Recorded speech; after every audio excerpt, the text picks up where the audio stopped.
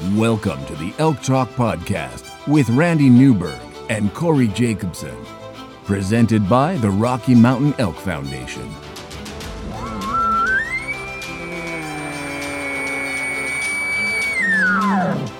The goal is, what little you and I know about elk hunting, we share with people.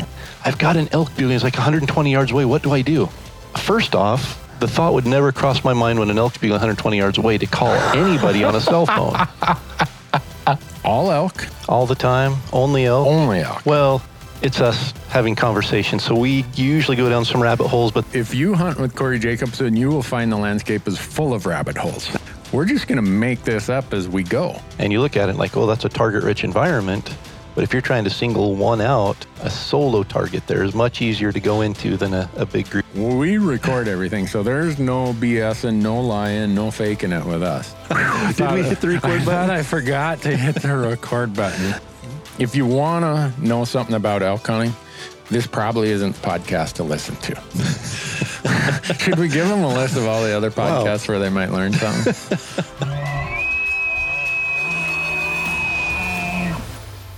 The Elk Talk Podcast is brought to you by the Rocky Mountain Elk Foundation, ensuring the future of elk, other wildlife, their habitat, and our hunting heritage. To become a member, go to rmef.org. The Elk Talk Podcast is also brought to you by Mountain Ops, making outdoor energy and performance nutrition to make you a stronger and healthier elk hunter. They have a full line of hunting-related supplements, including meal replacement shakes, multivitamins, pre-workout fuel, and post-workout recovery. And my favorite, their new performance protein bars that, by the way, are packed with 270 calories and 20 grams of protein, but contain less than 6 grams of sugar. Visit mountainops.com to learn more and to order, and be sure to use the promo code ELKTALK to save on your next order. The podcast is also brought to you by Gerber. Go to gerbergear.com and learn about the knives, the Vital, the Big Game Vital, the Gator Premium, all the things that we use when we're out in the woods, and not just knives, but also some really cool multi-tools that they have. And we have a promo code for Gerber as well. Just use the code ELKTALK to save 20% on your orders at gerbergear.com. And we are also brought to you by Rocky Mountain Hunting Calls. And Rocky Mountain Hunting Calls is the original designer and inventor of the pallet plate diaphragm that's completely changed the way elk calls are made and used. And to find out more and to order your elk calls, go to RockyMountainHuntingCalls.com or BuglingBull.com and use promo code ELKTALK, and you're going to save 15% on all of your elk calls and elk call accessories. The Elk Talk Podcast is also brought to you by Go Hunt Maps. We've been using Go Hunt Maps since they started, providing them with our feedback and our ideas to add to their maps and their tools.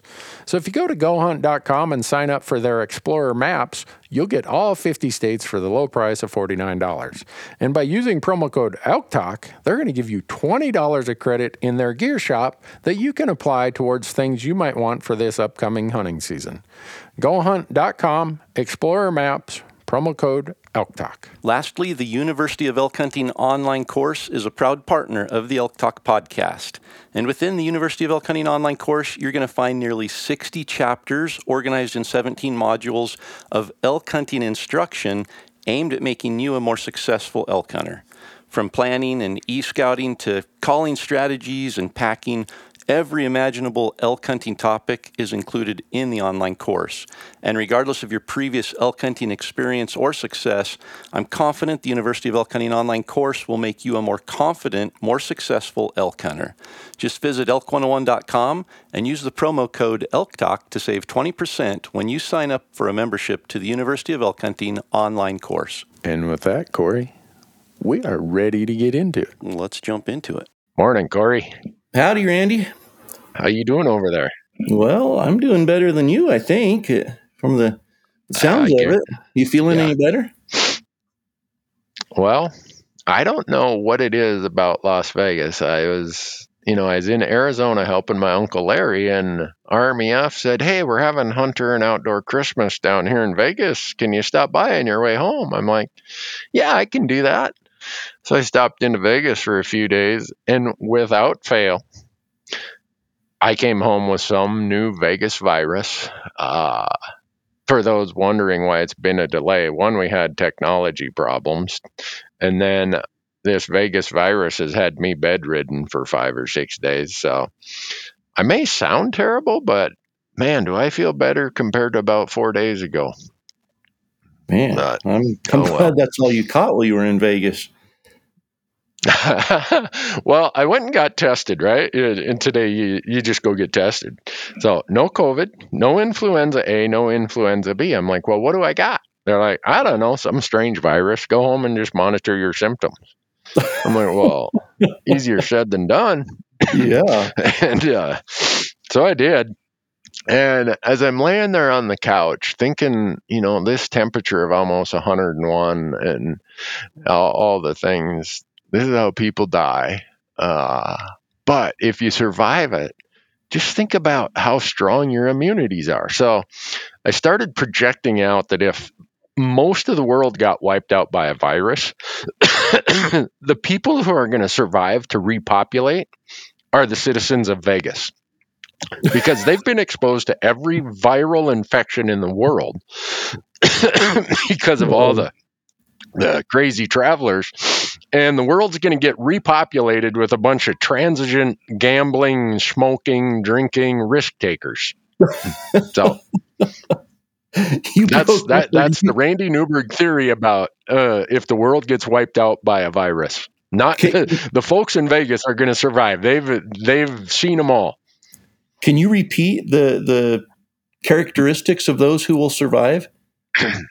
The transigent, gambling, drinking risk takers. Yeah. That's awesome. That's the American dream, man. Yeah, who walk around with, remember in the 1980s, early 80s, John Travolta would walk around with like this silk type jacket, there's a name for the fabric, whatever it is. Those are still popular in Vegas. Wasn't it last year in Vegas when you got sick? Oh yeah, every time I go there. It's like, what I should do is, how when you travel overseas, you get all these vaccines? Yeah. Or vaccinations? Before I go to Vegas, I should do the same thing. I mean, I've been coughing so hard. I feel like someone has taken one of those wire brushes that you clean out rust out of a pipe out of.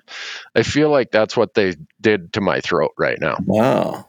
And yeah. But anyhow, that's not what the audience is here to listen to. So if you guys hear me coughing here, part of that's a family heritage. My grandma Harriet smoked 4 packs of Pall Mall non-filters every day. And she smoked so much. Get on a coffee cough, right? Oh, well, yeah. I mean, growing up, I didn't drive in a vehicle or walk into a household that didn't seem like a salmon smoking house. Or, if I went and slept in a Little Chief smoker, I'd probably have less smoke effects than what I had from the fact that everyone in my family smoked.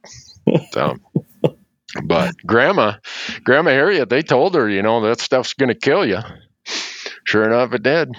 She died. She was almost 90.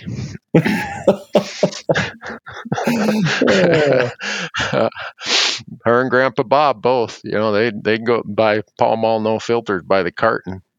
And the goal was that she wanted to smoke the last cigarette, and she won. She outlived him by like 3 months.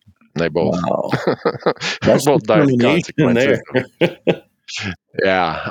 So if you guys hear me coughing, don't worry about it. I feel really good.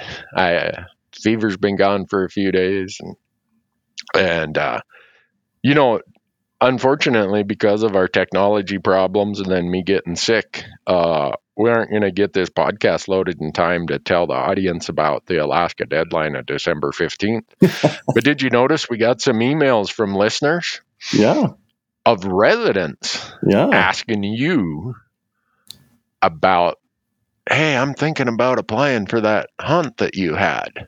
I don't know if it was the fact that it was so long ago that they've forgotten, or if they just didn't hear our previous podcast, but my answer is still the same. Don't do it.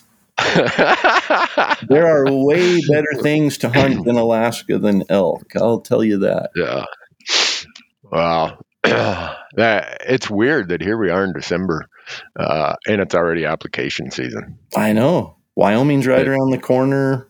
Arizona. I mean, they're all coming up, and it just seems like hunting season just got over. Yeah. So I just got back from Arizona. Well, not just back, but that season ended December 1st, I think.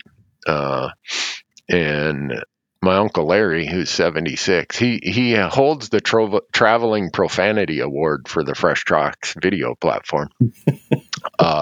He was in fine form.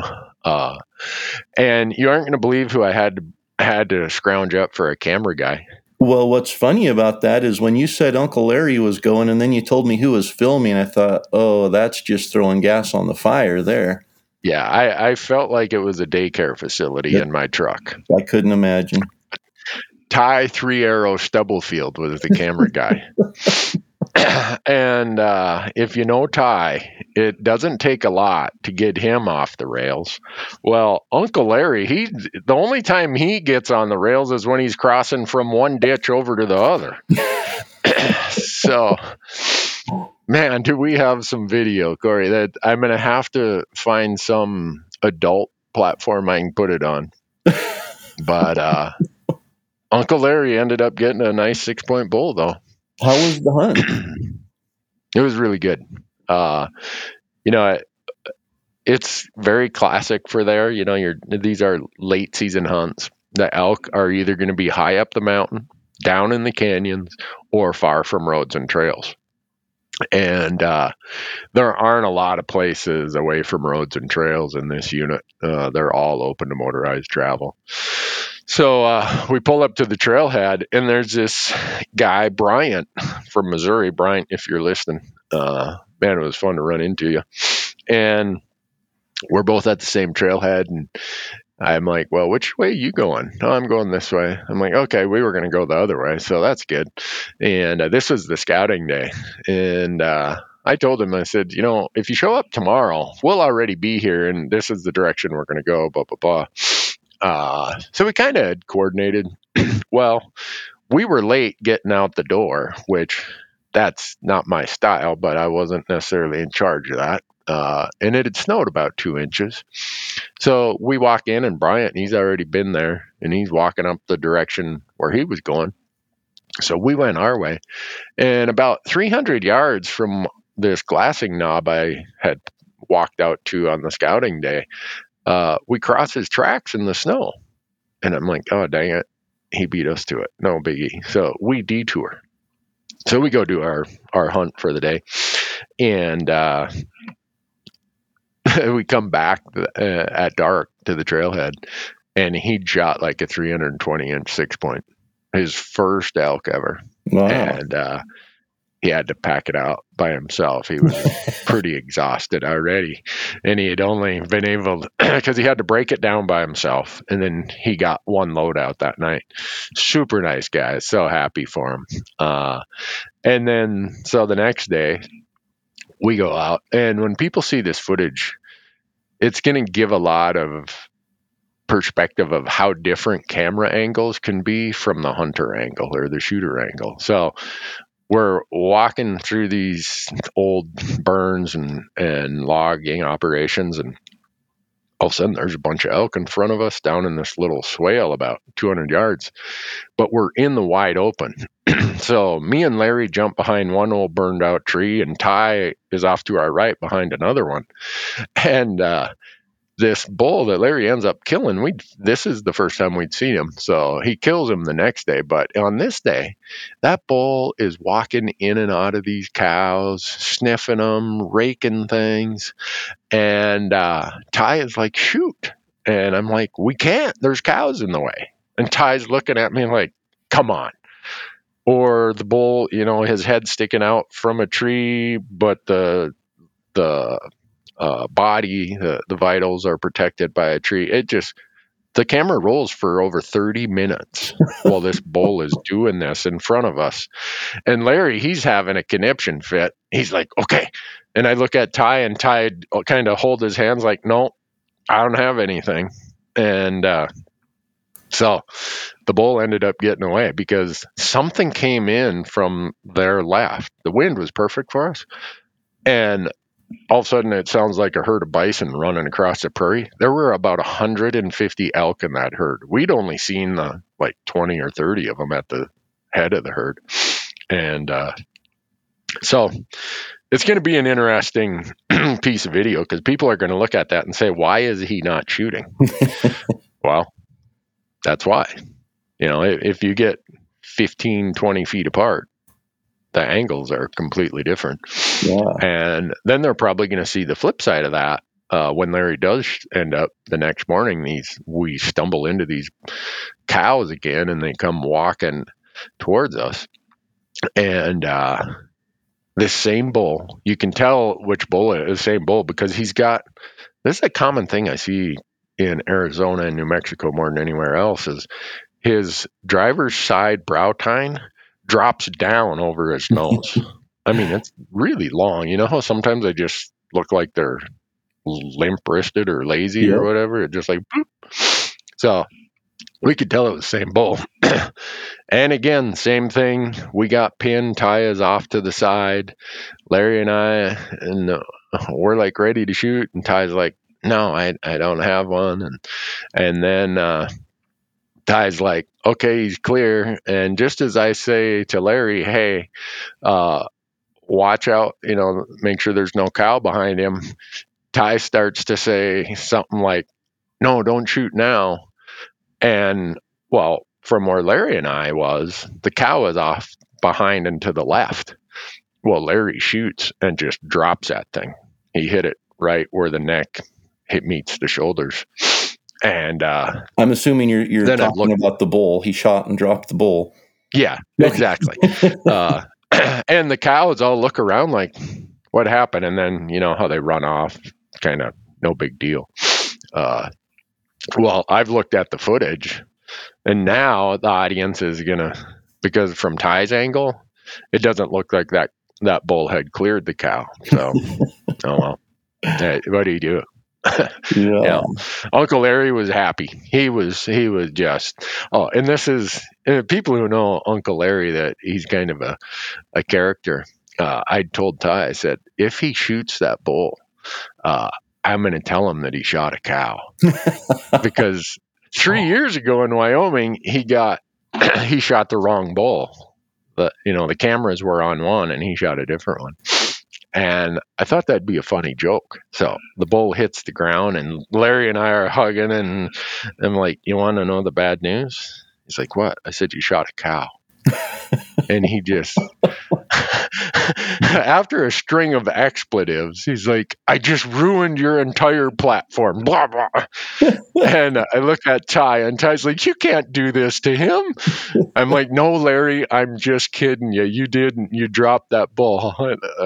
I shouldn't have done that. He took it so seriously. I felt bad. But see, I'm okay pulling pranks like that with Donnie because, it's he takes it okay, and he's pretty patient and calm, and so he'll think through it and he'll be okay. But man, Uncle Larry's not one you want to get riled up, I'd imagine. No, no. But it was a ton of fun, man. He's 76.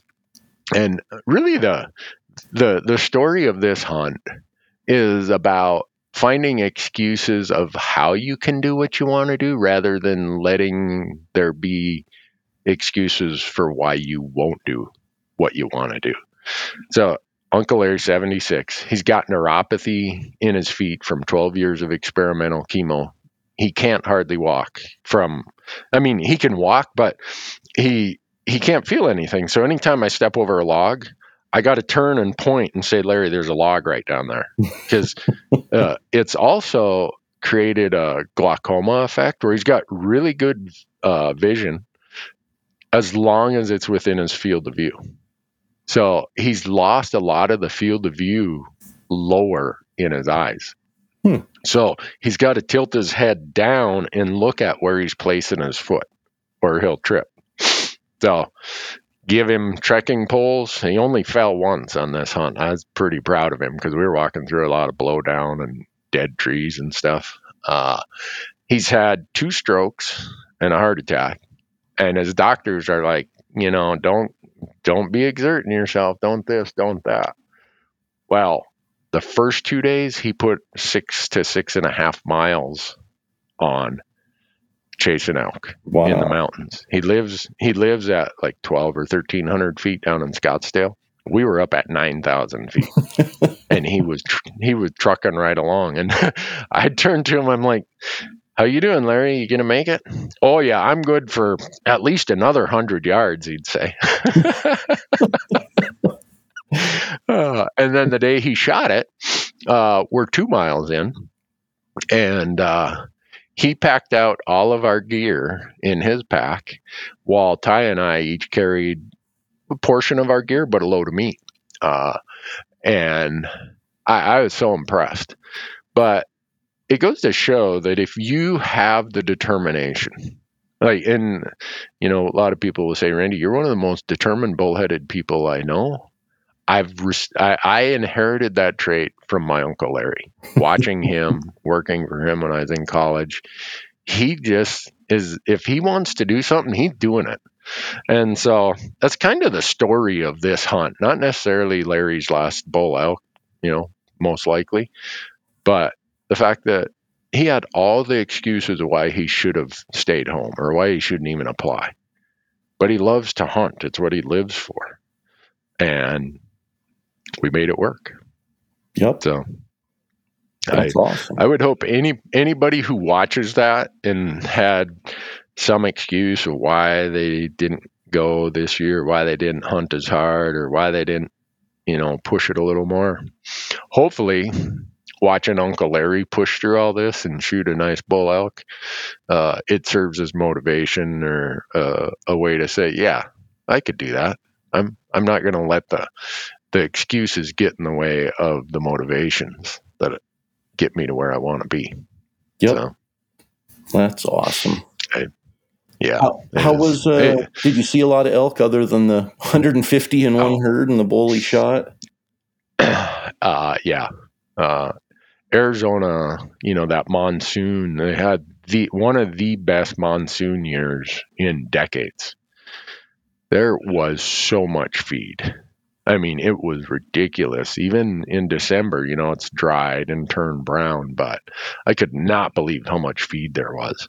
And yeah, lots of elk. And the beautiful part about Arizona, most of the elk we saw, I'd say 90% of them, were on public land. Yeah. So, and classic late season, right? You see big groups of cows with raghorns and spikes. And then you're going to see bachelor groups of bulls. Like Bryant, he said that he saw 3 bulls in the canyon that we were hunting. And as he made a move to get the wind in his favor and drop down into that canyon, he bumped 2 more that were just off the lip of the canyon. And he ended up shooting one of those too. I mean, classic late season behavior. They're either down in the canyons or they're up in the mountain. And this one, when you see the footage, I should send it to you. I got a bunch of digiscoping footage. This bull Larry shot is just tearing up the trees. You would swear it was September. We heard bugling. This is like November 29th. And there's bugling going on. And this guy, he would run around and he'd chase off all the little raghorns and he'd go over to a tree and just destroy it. All I can figure is there had to been 1 or 2 cows in there that had cycled back, and somehow it triggered the feelings. Yeah. Was he bugling?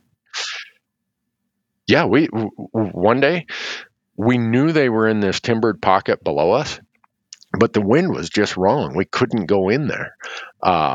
And so we were waiting on them, and we would hear them bugling in there. But, how do you sneak into thick timber when there's 120, 150 elk in there and think you're going to sneak up on them? Yeah. So we were waiting them out thinking, okay, they're going to come out and feed in this spot where we'd seen them on a scouting day, and they didn't. They went around a different direction. But that night, we were downwind of them, and even in that wind, we could hear bugling. Crazy. That is. People are going to think we're nuts, but we got the footage to show it. And they're going to say, you weren't there in the, end of November. That had to be in the end of September. Well, and it was the earliest snow Arizona ever got, I guess. But it was a ton of fun. So the late season rifle in Arizona is like the last few days of November. Is there a late archery before or after that? It always before. Before Thanksgiving is when the late archery seasons are, and then the Friday after Thanksgiving Day is when their late rifle seasons start. Gotcha. And it was fun. Everybody there is in hunting mode. The people you run into, the other hunters, everybody was great. It's just, I really enjoy those hunts. And, in the post-hunt interview, he's asking me some questions, and he pointed out, he said, I've been on hunts where you've killed the bull, and I've been on hunts where someone else killed the bull. And you seem like you are way more excited and way more fired up to get them a bull than when you had your own tag. And I got to thinking about that. And I'm like, this year I got to help a sweepstakes winner shoot his first bull. I got to help Uncle Larry shoot a bull. Yeah, you're probably right. If the rest of my hunting was just going around helping other people and getting them their first elk or their last elk, that'd be good enough for me. Yep. I don't know. There's a level of satisfaction that comes with comes with helping somebody do that. Absolutely. Yep. Sorry, if you hear me drinking water, Corey, I'm just about drank a full Yeti jar here, trying to wash the problems down my throat here. But so, what's the deal going on that you guys in Idaho have the world's worst system for selling your non-resident over-the-counter licenses? I've been saying it for 3 years now. I think the days of over-the-counter non-resident tags in Idaho are over, but they keep just trying to run it into the ground. It's, you would think that 3 years ago was the first time they completely sold out, I think, of tags on that opening day. Yep. Typically, you have tags left over, sometimes clear up when the season starts. The non-resident, over-the-counter, first come, first serve. Wasn't that the first year that Idaho put non-residents on this region quota kind of thing? No, I think they did that the next year. So they sold out, and then they went to the region. They capped it per region based on how many residents hunted that region the year before. It's a percentage of that, and that just seemed to create even more demand because there's now less supply. They reduced the number of non-resident tags as well. So the system, it's always been first come, first serve over the counter. And when they realized they had a little bit of a problem, they created this waiting room. So an hour before the tags go on sale, you can log into your account and you're put in this waiting room and you're assigned a random number, which means they have a lottery system going on that assigns people a random place in line. And then when it's your turn, if there's tags available that you want, you get to go in and put that in your cart and purchase it, which in my mind is exactly how a draw works. You're put in a draw. You're put in a pool. You are assigned a random number, whether it's based on no points or the points you have, bonus points or preference points, whatever. You're assigned a random number, and then they pull your name out of the hat. And if you applied for certain units and there's tags left, you get one. So I don't see the difference, but they're still calling it a first come, first serve over the counter non-resident system here. But then to add, insult to injury, they put all these people in a waiting room, and there were so many people that it crashed the system. So there were people that had, number 1,200 in the waiting room. Then the system crashed. They had to log back in, and they got number 34,000. Yep. So it was Yeah. a debacle. Some guys reported on our Hunt Talk forum that they were at a number when they logged out and logged back in. They were at just over 40,000 was the number they were at. Yeah, and what's crazy is there were people at 7:30 at night that were still getting good tags. So I don't know if they took part of the tags and just put them on hold and wouldn't let them go, and then they released them on some schedule later. I know people that came to Idaho. They actually drove to Idaho and stood in line, and they were able to get them a lot easier than online. So the online system failed, but they were able to get them in person. And then something else I didn't realize until a little bit before this year is you could have a buddy go stand in line. If there's somebody that lives here, you could have them go to a retail place and physically pick up your tag for you. All they needed was last four of your social and a picture of your driver's license or something. What? Yeah. And so there were a lot of people that had buddies that just went to the store and there was nobody in line. They went in there at 10:30 while the system was crashed and everybody online was pulling their hair out. They walked in and just bought a tag and left with no issues. So oh my God. If the Fish and Game doesn't fix the system before next December, I've been saying it for 3 years now. They've got to fix it. If they don't fix it next year, there's something wrong, and they still just keep trying to beat the same dead horse. So something has to change. Yeah, I shouldn't say this because I'm not smart enough to confirm. I don't know enough about technology. But some guys were saying that if you logged in to your account with different IP addresses, that you got assigned a different random number for each login. And so they would just stay logged in with the lowest number. Yeah. And I heard the same thing. And I tried it last year and it didn't work. I tried logging in on my computer and then tried logging in on my phone. And it recognized you're already logged in through your account. Okay. And it didn't. I heard the same thing from multiple people this year. So there must have been something changed this year that allowed the same account to log in from a different device and get a different random number. Yeah, well, I'm not smart enough to think about that. This is the first year I ever got a number lower than 14,000. And did you get a tag? I did. Excellent. When I showed up, the unit I was looking for, the archery tag, there were 3 of them left. Wow. And here's the crazy part. My wife is from the Vegas area. Her brother and sister-in-law still live out in Pahrump.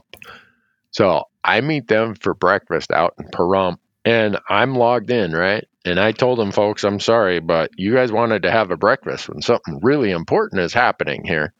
And this is, the whole thing going on for Idaho tags. Well, they shuffle the deck, and right away they say, sorry, you got to wait a half hour. We can't figure, we got too many people or something. I don't know. So instead of the 10 o'clock or whatever it was, it became 10:30. Well, then they start moving people through. And I'm like, well, in the last 20 minutes, 7 people have went through the line. I'm number 2,800 and something. Oh, well, then it's on hold for an hour or two. It's like, sorry, the line has stopped moving while we fix something or while we verify, Well, now I've made an appointment that I'm going to be meeting and greeting at the RMEF thing that's going on down there in Vegas. So I got to drive into Pahrump, from Pahrump, which is 60 miles. I got my computer over here hotspotted to my phone, and I'm going through these areas of marginal coverage. I'm like, oh no, don't drop me. Don't drop me, please. Well, just as you get to this pass between Pahrump and Vegas, I think it's called like Spring Mountain or something. I hit a patch of 5G coverage and I just locked it up. Man, I pull over in the ditch. I'm like, I'm just waiting here. And all of a sudden the line starts moving. And finally I got my tag. It's the first time ever I've got a number where I could get a tag, an elk tag that I wanted since you guys started this new system. So Yeah. I've probably used up my one good mulligan for, the next 10 years, but I hope for a couple reasons. One, because there were people that literally spent 8 hours online trying to get a tag to get in there and find out there was nothing left. The other thing is it's impossible to plan a hunt with a family member or a friend. Two people can't apply as a party. They can't, one of them might get at number 1,000, the other one might get number 100,000. So the one gets a tag, the other doesn't, or one gets a tag in a unit and there's no tags left in that unit. So the partner has to get one in another unit. It's a nightmare for non-residents. I'm a resident, but I still am frustrated with the system just because it's not, I don't want to say it's not fair, but it's not efficient at all. No, it could be a lot better. And I get that Idaho residents are like, why do we care? That's not our problem. But we got enough emails on the Elk Talk podcast link that there were a lot of people who were frustrated based on the emails we got. And I fully get it. And when I've read some of the responses, I guess the department is concerned that there would be some tags that go unsold if they went to a draw or something like that, because everyone would only apply for the really good ones. Well, then you put the leftovers on sale, first come, first serve. Yeah. And so that doesn't quite jive with me. Or if that's your big concern, say, okay, give the 5 or 10 units you're interested in or hunt codes and list all 10 of them in your priority. Yeah. And then we'll shuffle the deck. We'll go through everybody. And if one of your 10 still have tags by the time we get to you, we'll award it to you. That way, you think about 40,000 people wasting, and I'm going to say wasting because it was a waste of 4 or 5 hours for me from the standpoint of I could have been doing something else. That's just, it's hard in today's world of technology. It's like, really? Yeah. Come on. Well, it's like the draws. Wyoming is a non-resident. They conduct the draw. The deadline's January 31st or whatever, and you don't find out until I think the end of May. Yep. And there's no reason for that. There really is no reason for it to take 4 months. And if they want to wait until the herd counts come out in the 1st of May to be able to determine how many tags are available, then just wait until then to have the draw. And then 2 weeks later at most, it's an instantaneous thing. It's a system. They plug everything in, you apply, everything's automated. It goes through and awards. And there might be some things they have to check on to make sure that you're eligible to have a license or whatever they need to do. But we're not talking 4 months worth of anything. Idaho's able to do their draw when they do the draw, and we see they're one of the states that has the worst technology, and they still are able to turn it around in 3 weeks for the most part. So it's there's technology out there that it really needs to be streamlined for not just Idaho, but a lot of states. You want to know what I have heard from Wyoming? Why they still kept that date, even though because they used to draw in February. Yeah. Even before the counts. Yep. Well, I understand why they wanted to move the draw date till after the counts. That makes full sense. But the reason that they kept the application deadline for non-residents in January was pressure from the Outfitter Association, because if you think about it with outfitters, the Montana outfitters are competing against the Wyoming outfitters who compete against the Colorado outfitters for that pool of non-resident money. And by having the first draw, the first deadline, Wyoming kind of allows their outfitters to snab some of that and lock people up. Because a lot of people are like, well, I'm not going to apply in 3 or 4 states with 3 or 4 different outfitters. Okay, I'm going with you. True. Hopefully I draw. So it gives their outfitters a competitive advantage over outfitters from other states, is what I've been told. And that makes sense. Other than it makes sense that that would be the case, especially since, the outfitters lobbied in the state of Wyoming to make it illegal for hunters to hunt in the wilderness unless they use them. It baffles me that the outfitters and guides in any state have that much sway over the department. I mean, the revenue that's brought in through a non-resident hunting with an outfitter has to be a fraction of what's brought in from the rest of the non-residents. Yeah, that's. I think that's a topic for the political science classes to solve. But since we're on Wyoming, yeah, go ahead. No, I was just going to say, we're coming up on legislative season again here, so I'm sure we're going to hear all sorts of stuff from the political science classes. Yeah, I looked last week when I was bedridden. Montana's legislative session starts, I think, January 4th or 5th. And here we meet every 2 years for 90 days. And the public wishes we met every 90 years for 2 days. But that's not how it works. So we're stuck with a bunch of folks convene in Helena. And we haven't even seen them all yet.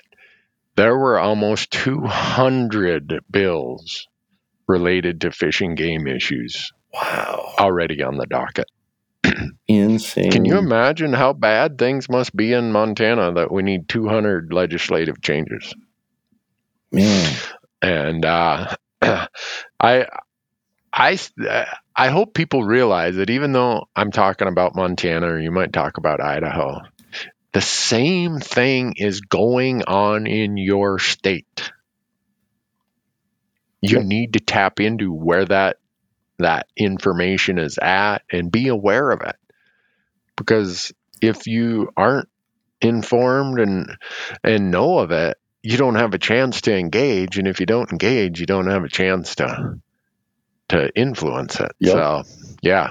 Legislative session, I say nobody's assets are safe when the legislature is in session. So where is a place that people can go and find out? Like in Montana, yeah, every legislature has a website, and on that website there is a list of bills, and you can sort by committee. So most every state has a wildlife committee or a fish and game committee in their legislature. And so you just ask for the list of bills, or you sort and search for the list of bills related to that topic or to that committee. And all of the states have slightly different websites of how it works, but it's pretty easy.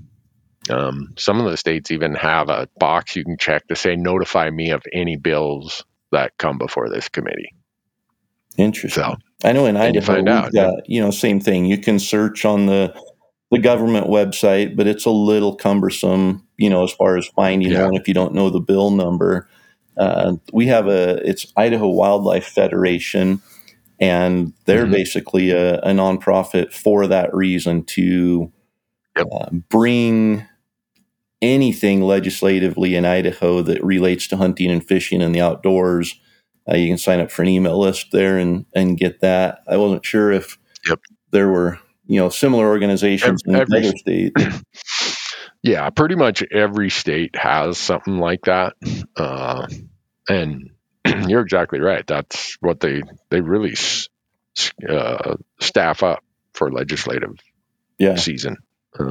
And I think every state has an affiliate of what, your Idaho Wildlife Federation. I know we have one in Montana. I know Wyoming has one. I'm sure every state has it. So if you don't want to go through the headache of going to the legislative website, just sign up for the email list of one of those groups. And this time of year in Montana, you'll get about an email every other day. Oh, guess what's on the docket? Guess what's on the and you scratch your head and you think, who came up with this stuff? So, but anyhow, Wyoming, the deadline is January 31st, and I drew a general tag last year, so I'm down to 0 points, and I'm fine with that. I'm one of those guys anymore that I try to burn points every year. I try to burn all my points every year. Unfortunately, a lot of states won't take them. It's like, hey, I'm trying to burn these. But Wyoming has some changes coming up. And I'm really glad I dropped out of their moose and sheep draw back in 2007 when they cranked the price up for a preference point from like $5 to $75. I'm like, you know what? I'm a tightwad accountant. I'm out of here. I'm leaving my 7 points on the table or whatever. Because now they did pass a bill that Wyoming has always been super generous to non-residents. But for moose, goat, sheep, bison, and if they ever have grizzly bear hunts, instead of 25% going to non-residents, only 10% are going to non-residents. So that's a huge change. So the people who you think of someone who's got 20 some points, they're like, oh yeah, I could draw that tag, but I really want this one.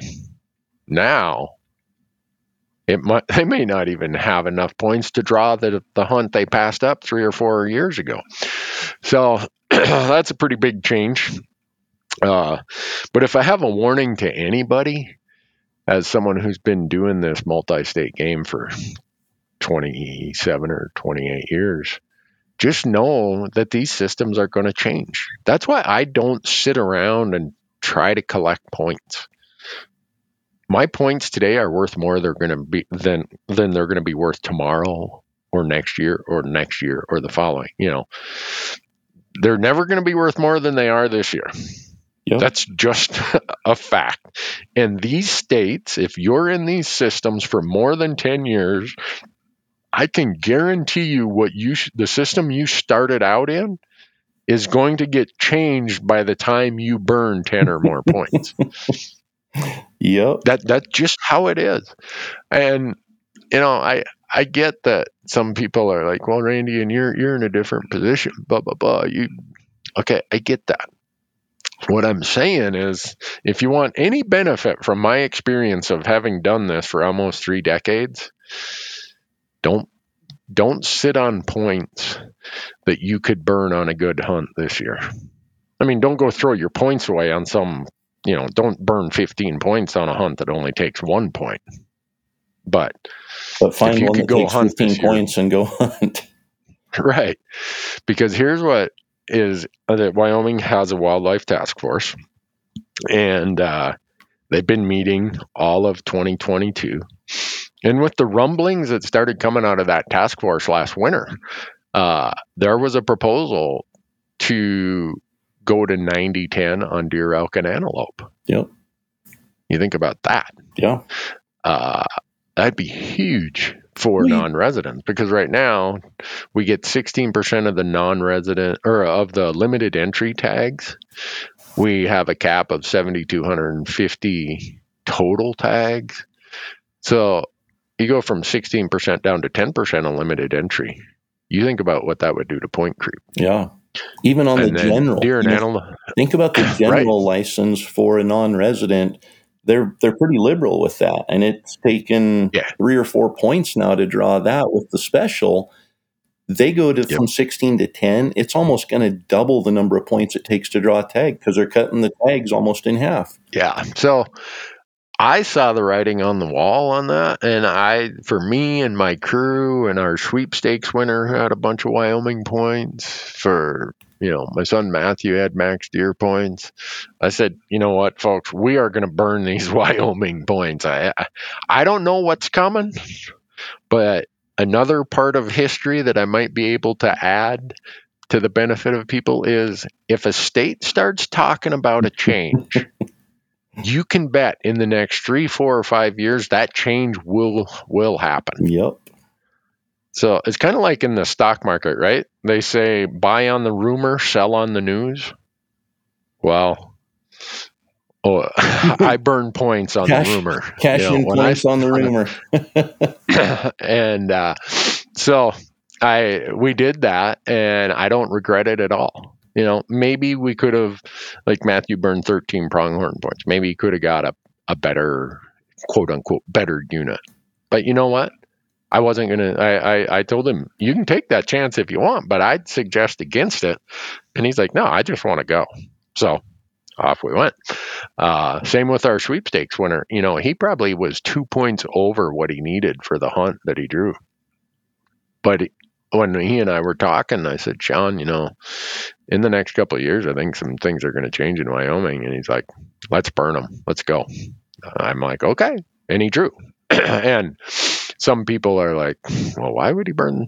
In the video, we said he burned 12 points. They're like, well, why did he burn 12 points for a hunt out there or whatever? Well, because he wanted to go. And he realized that sitting on points, we talk about inflation, right, today. Yeah. Well, if you want to see inflation affecting your points, every time one of these states changes the rule, it usually isn't to your benefit.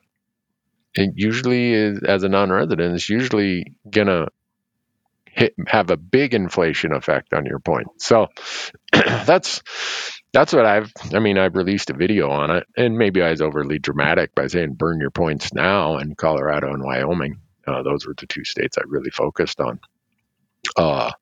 But the task force did pass a huge price increase for the special tags starting in 2024. Now it needs legislative approval, but when you say a huge price, they already went from $800 to almost $1,400 a couple years ago. What could it be that is huge now? It's going to be $1,900 and something. Yeah. So it's passed the task force, and now anything that passes that task force pretty much passes the legislature. So you're looking at $1,900 for a general elk tag in Wyoming in the special draw. Right. So what do you think is going to happen to the regular draw in 2024 when that happens? Well, here's the other thing. We're talking Wyoming and the effects that these changes are going to have on non-residents in Wyoming in the special. Well, that's going to affect the regular, but it's going to trickle to other states too. You go from 16% to 10% in Wyoming. Now there's a whole bunch of hunters who aren't drawing tags there who are looking for other states. So it's going to make the Idaho debacle even worse. It's going to make Colorado over the counter to the point where they throw their hands up and say, we're going to a draw for non-residents. I mean, the writing's on the wall here that, non-residents are not the recipients of good news when it comes to elk hunting opportunities now. No. And, I don't know how many times we have said this on the podcast. Your home state of Idaho has been the fastest growing state in the Rocky Mountains for the last, 8 or 10 years. And you guys 3 or 4 years ago said, hey, we need to focus on our residents, so we're going to put non-residents on a cap. And that's what you guys did for deer and elk, a regional cap or whatever, zones or whatever. Well, Colorado this summer, had focus groups to look at the same thing. Well, they ended up not passing any of that. Yeah. But look at how much Colorado's population has increased. Yep. And the residents there, and all of us, if we live there, I don't care who you are, if you lived in one of those states that are seeing all of this increase in resident pressure, you're going to demand some changes. And those changes slide downhill and impact the non-resident. I wish that wasn't the case, but that is just a reality we face. So the reason I added Colorado to the video I published last week was when they start holding focus groups and they start talking about this stuff, if I could go to Vegas and put money on whether or not Colorado will be changing the draw system for non-residents in the next 5 years, I would take every bit of cash in my pocket and lay it down on the side of the bet that says, yes, they will change in the next 5 years. Yeah, it's like you said, you start hearing rumors and it's going to happen. And Colorado, I mean, you see it, you hear from the residents there that complain, The non-residents that go there, like, we can't even find a place to park at trailheads. It's overcrowded, and people are realizing that, and now they're having focus groups to find a solution. There's going to be changes that come that are going to restrict non-residents first. That's Right. non-residents are going to be the first ones to lose out. And I think, the point to all this is there's a lot of doom and gloom talk. You and I are trying to warn people that there's a lot of change coming that's going to take away opportunity. Yes. The answer is not to say don't take away opportunity. We can't. We're at a point where we can't have that as a solution. So what is the solution? And it's what, you have always talked about. We've got to build that bigger pie, and that's going to take time. And unfortunately, we're hoping to get ahead of that curve a little bit here, but we're already behind it. And if we wait until all these changes take place and then we say, well, now we got to start trying to build a bigger pie, it's too late. There's a gap there that just we're going to fall off. Yep. And so we've got to get involved now and figure out those ways of how do we build a bigger pie? How do we create more opportunity? How do we expand? I saw Virginia had their first elk hunt this year, and I think there were 5 or 6 tags that were filled on that. And you look at it and it's like, that's not even a drop in the bucket. That's not going to make a difference. Right. But there are things we as sportsmen can do to help fast track that, to exponentially increase those opportunities, not necessarily in Virginia, but even in places like Idaho and Colorado, whether it's by, access, whether it's by populations, whatever it is, there are things we can do, and it seems overwhelming. But at this point, we're going to have to do some hard work. We're going to have to do some overwhelming things to be able to make sure that, like you always say, we're a non-resident in 49 states. And I don't want to be isolated just to hunting in Idaho, because quite frankly, the hunting here is not that great. And, my wife will ask, why do you need a tag in Montana? Why do you need a tag in Wyoming? Aren't there elk here? And it's like, yeah, there are, but this is not the number one place on my list to hunt elk. And, I want to be a non-resident hunter in multiple other states for several more years. And I'm concerned about that direction. So we've got to be involved, whether it's through the Rocky Mountain Elk Foundation, a state organization, something. We have to be thinking creatively. We have to be thinking outside the box, and we have to take action. Hunters are just, historically, we're all procrastinators. And when it comes to affecting change, when it comes to hunting or the outdoors, we just seem to stand on the sidelines until it's too late. And this is big enough here that we have to get involved, and we have to make some changes that'll impact the future of hunting in a positive way. Because right now, the changes that are coming are not positive. Yeah. And, maybe I'm going to be proven wrong when it comes to Wyoming and Colorado, because the 90-10 split for deer, elk, and pronghorn in Wyoming didn't pass the committee, the task force yet. But that does not prevent a legislator from crafting a bill to do just that. Yep. And I've seen that many times where states put together a council or a committee, and a committee comes up with certain suggestions, and everyone thinks, okay, that's what we get to deal with. And then when it goes to their legislature for approval, one of the things that got defeated at the committee level get thrown back in there.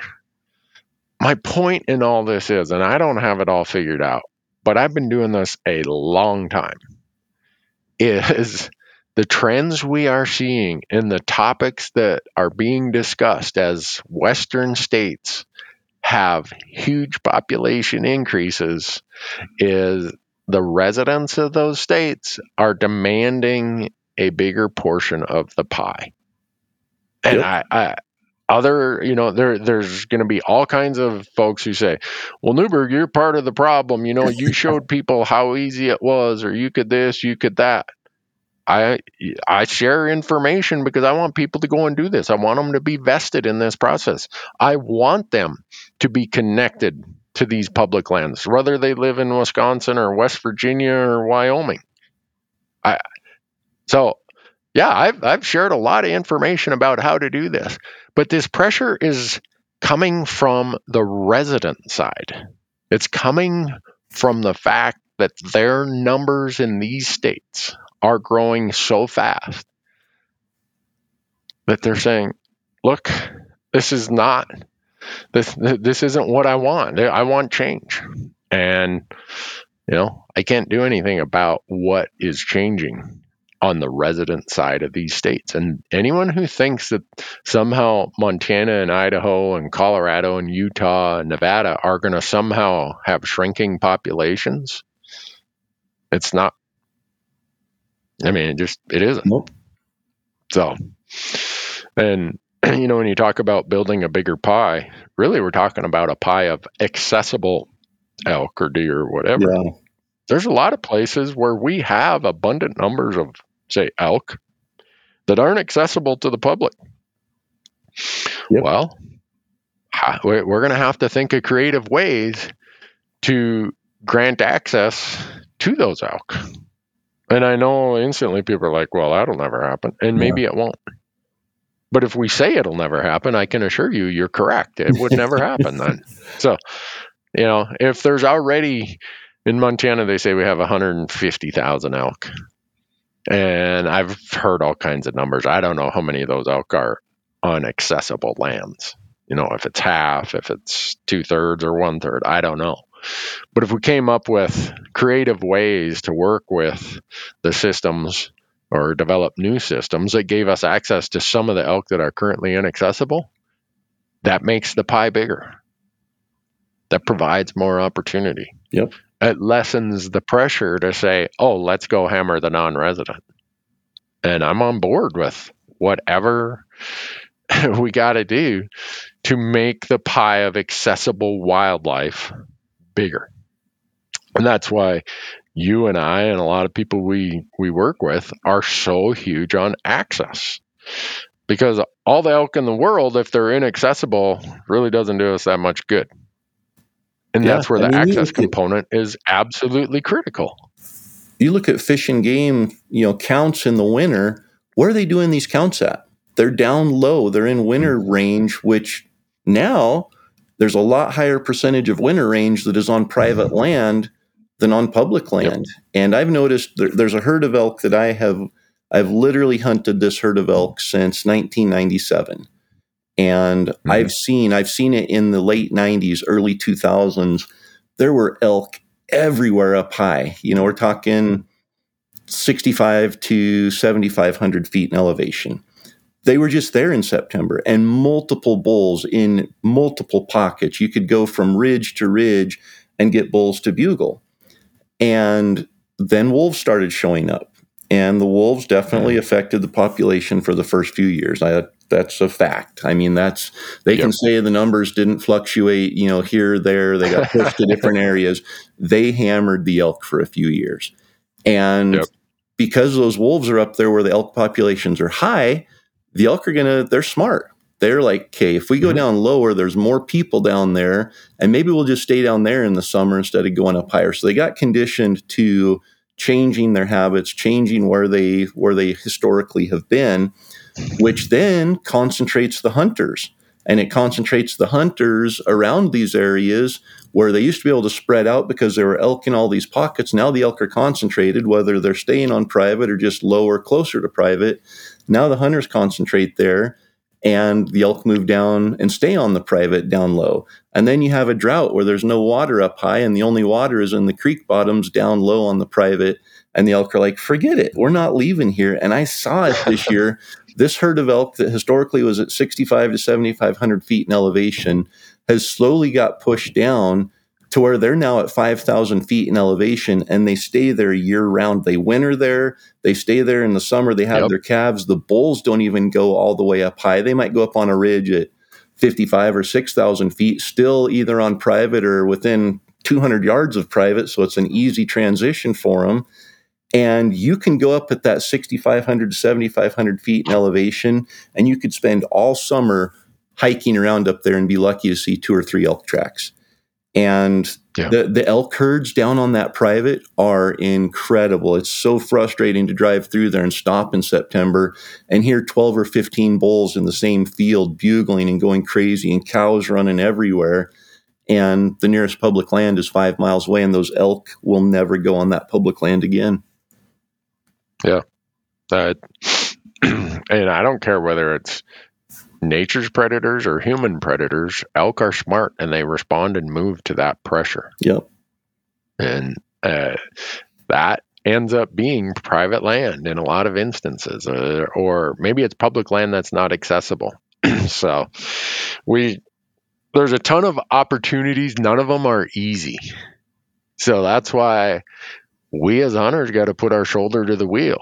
We got to take our time. We got to take, we got to volunteer. We got to contribute, and we got to solve these problems. And they don't get solved by going out on Facebook and complaining about it, or hanging out down at the coffee shop or the bar and complaining about it. Or even by hosting a podcast and complaining about it, which you and I are doing. We hopefully this just helps spread awareness and gets us all activated, because we have taken from hunting for so long. It's been something we've taken, and we've taken it for granted, and we haven't given back. And we're like, well, my license, I buy a hunting license for $35 in Idaho every year. That's my right to hunt. Well, yeah, that does provide you with the legal right to hunt, but it doesn't guarantee that there's going to be animals there. No. That we have to find ways to give back. We take every year. We have to start giving back, and we have to give more than we take if we want there to be perpetual increases. Yeah. And, our wildlife is competing with so many other things for space, for habitat. And, you look at the studies coming out of Colorado about how year-round recreation, backcountry, hiking and camping and mountain biking and all the other things that happen in the critical period of lactation. And that is really having a huge impact on the herds in Colorado that have been studied. So we have a lot of activities going on that truly are consumptive uses. People always want to say hunting is the consumptive use of wildlife.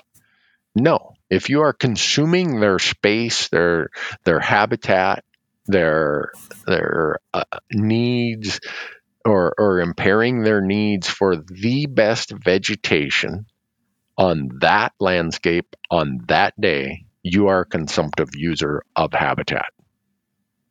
That's just how it is. And so a cow elk that now has a 60% increase in its caloric demands during lactation, they need to be on the best, absolute best forage possible. And we can't have a mountain bike race going on at that time, or whatever backcountry thing it might be that's going to displace that elk to something that's very marginal, and she's not getting the nutrition she needs. Yeah. Because if she doesn't, that calf is going to be a much lighter weight going into winter, and it has a lower likelihood of surviving. She's going to go into winter at a much lower rate. So her pregnancy rate, the likelihood of a pregnancy, gets much lower. So my point of throwing that out there is this is really complicated stuff. And if we think we're going to solve it with simple solutions, and I have news for some of these folks who say, well, we'll just keep hammering the non-residents. Well, okay. You can only do that for so far. Yeah. Pretty soon you got to start addressing these other issues. And the sooner we address all these issues that build a bigger pie or make a more accessible pie, that's where we will realize long-term progress. Yep. But yeah, I better get off my soapbox. People are going to be like, Newberg, you've lost your mind, dude. But anyhow, if you're interested in Wyoming or Colorado, be paying attention, because things will be changing in the next, 1 year to 5 years. And here's the other crazy part. In Wyoming last year, only 20% of the non-residents who have some level of points in Wyoming, only 20% of them actually applied for a tag. Yeah. The other 80% are buying points. And there are people who've been buying points for 12, 15. I think now the max in Wyoming is 17. And if you go to Colorado, less than 50% of the non-residents who have points for elk actually apply for a tag. And if you want to look at stacks of points, the number of non-residents in Colorado who have 20 or more points is crazy. Yeah. And I'm about that. I don't know. Maybe maybe some people are just point collectors. I don't know. Utah. Okay. Utah just adopted a whole new elk plan for 2023. They're going to change how they allocate the rifle tags between early rifle, mid-season, and late season.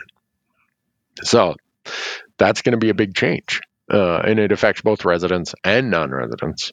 But again, you have all these people in Utah with 20, 24, 26 points who are non-residents who don't even apply. So if you're just focusing on the draw odds, you're only looking at less than half of the people who have points.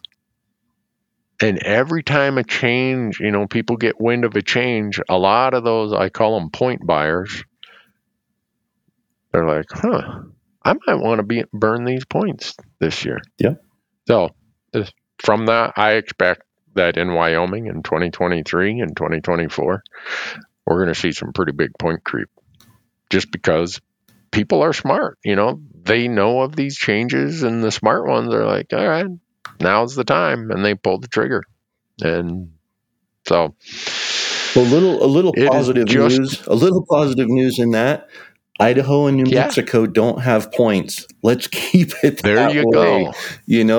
We still have opportunities without worrying about point creep. Yeah, there's more people in the pool, and the odds might be lower, but we still have a chance in those states. And yes. You look at something like Colorado where it's preference points. When this happens, when non-resident general tags go to a draw, and they will there, it's going to happen. It's not going to be over the counter for much longer. When it goes to a draw there, everything's limited. The general over the counter units are now a draw, and point creep is going to be a bigger reality because it's going to take points. You're going to have to spend points to get an over the counter tag now. And people that have 17, 18 points aren't going to spend that on a over-the-counter tag. It's going to creep up. So you're going to see it in every state where it's going to become harder and harder to draw even these lower, draw odd or higher draw odd tags. So places like Idaho and New Mexico are going to get even more active. Odds are going to go down there, but we still have a chance there. And if we could somehow get rid of points in every state, the playing field on a general landscape would be better, because there are opportunities going to be lost in a lot of states for new hunters, especially non-resident hunters. Yeah. Well, a lot of people think I'm a fan of point systems. I hate them. I've hated them since they started them. But they're a reality of the landscape, and that's why I've always spent so much time trying to give information about how these systems work. I don't have the influence to remove point systems. If I was king for a day, there would not be a point system in any state. And I'm talking to you folks in New Mexico, Idaho, and Alaska. You've held on and you have it right. Don't succumb to the old gray-haired guy who's complaining, well, I didn't draw my tag this year. I'm going to talk to my legislator. We need some points here. Because once you start down a point system, all of a sudden, the left-handed accountants from Bozeman, Montana, all of a sudden get some sort of preference. And then the whatever from this group gets some benefit or preference. It just don't even go there. Yep. In those three states. And then And if you have $1,900 to drop on an elk license, you can get special preference. As in Wyoming. Yep. You get better draw odds because you're willing to drop $2,000 on an elk tag, which is crazy to me. Nevada, which probably has some of the best elk hunting, obviously not very many tags for non-residents, but we're talking you have a good chance of finding a trophy bull in Nevada. They charge $1,000, and that seems outrageous. But you know, if you pay $1,000 and get one of those tags, there's chances you're going to put a pretty good bull on the ground. Arizona, what's Arizona? It's like 600. Yeah, is that with the license? That's just the tag. That's just the tag. The license, the non-refundable, non-resident license, or I whatever. think 150. Yeah. Something, yeah. So you're still, you're hunting Arizona, land of giant bulls, and you're paying $750, $780, whatever it is for license and tag there. Wyoming, for a general license, if you want to put in the special and have better draw odds, you're still paying $2,000 for a tag there if that goes through. Yep. And it's most likely going through starting in 2024. Yeah. And all they're doing is saying, how high can we raise this and keep people in the pool? And that's business. Well, that proposal, that big fee increase was pushed by Wyoming Outfitters and Guides Association. Yep. And they played smart politics. They said, well, we're not going to touch the resident costs, so we won't get resistance from residents. But if we can create this really expensive pool, maybe we'll price out the non-guided client, because our clients are, they have more resources. Yep. That's the motivation or the rationale behind what Wyoming did. So I know people with a lot of points listening to this are going to be like, hey, Newberg, I don't want to get rid of this point system. I've been in it for, 20 years. I get that. I've got 20 plus points for sheep in most states. I got, I think, 24 pronghorn points in Utah. I got max points for sheep in Montana. I'd give them all back. If they said we're getting rid of point systems in all these states, I'd be writing letters of support, even with all these points I have. My son, he probably has more points than I do for species. I don't give a dang. Once you start down this point process, it's like Pandora's box. It's like, it's the point of no return. And I don't know how states are going to ever handle it, or maybe the states just say, look, we're making a pot full of money selling points. And I've never figured out how to extract from it. So I've accepted it as a reality of Western hunting. And that's why I do videos and bonus podcasts about each of the systems, because we can dislike it, we can not want it, but that's the system in place. So you better understand how it works. That's I know how else to say it. It just is what it is. Yep. If you were king for a day, Corey, what would it be if if it was the Corey Jacobson administration right now?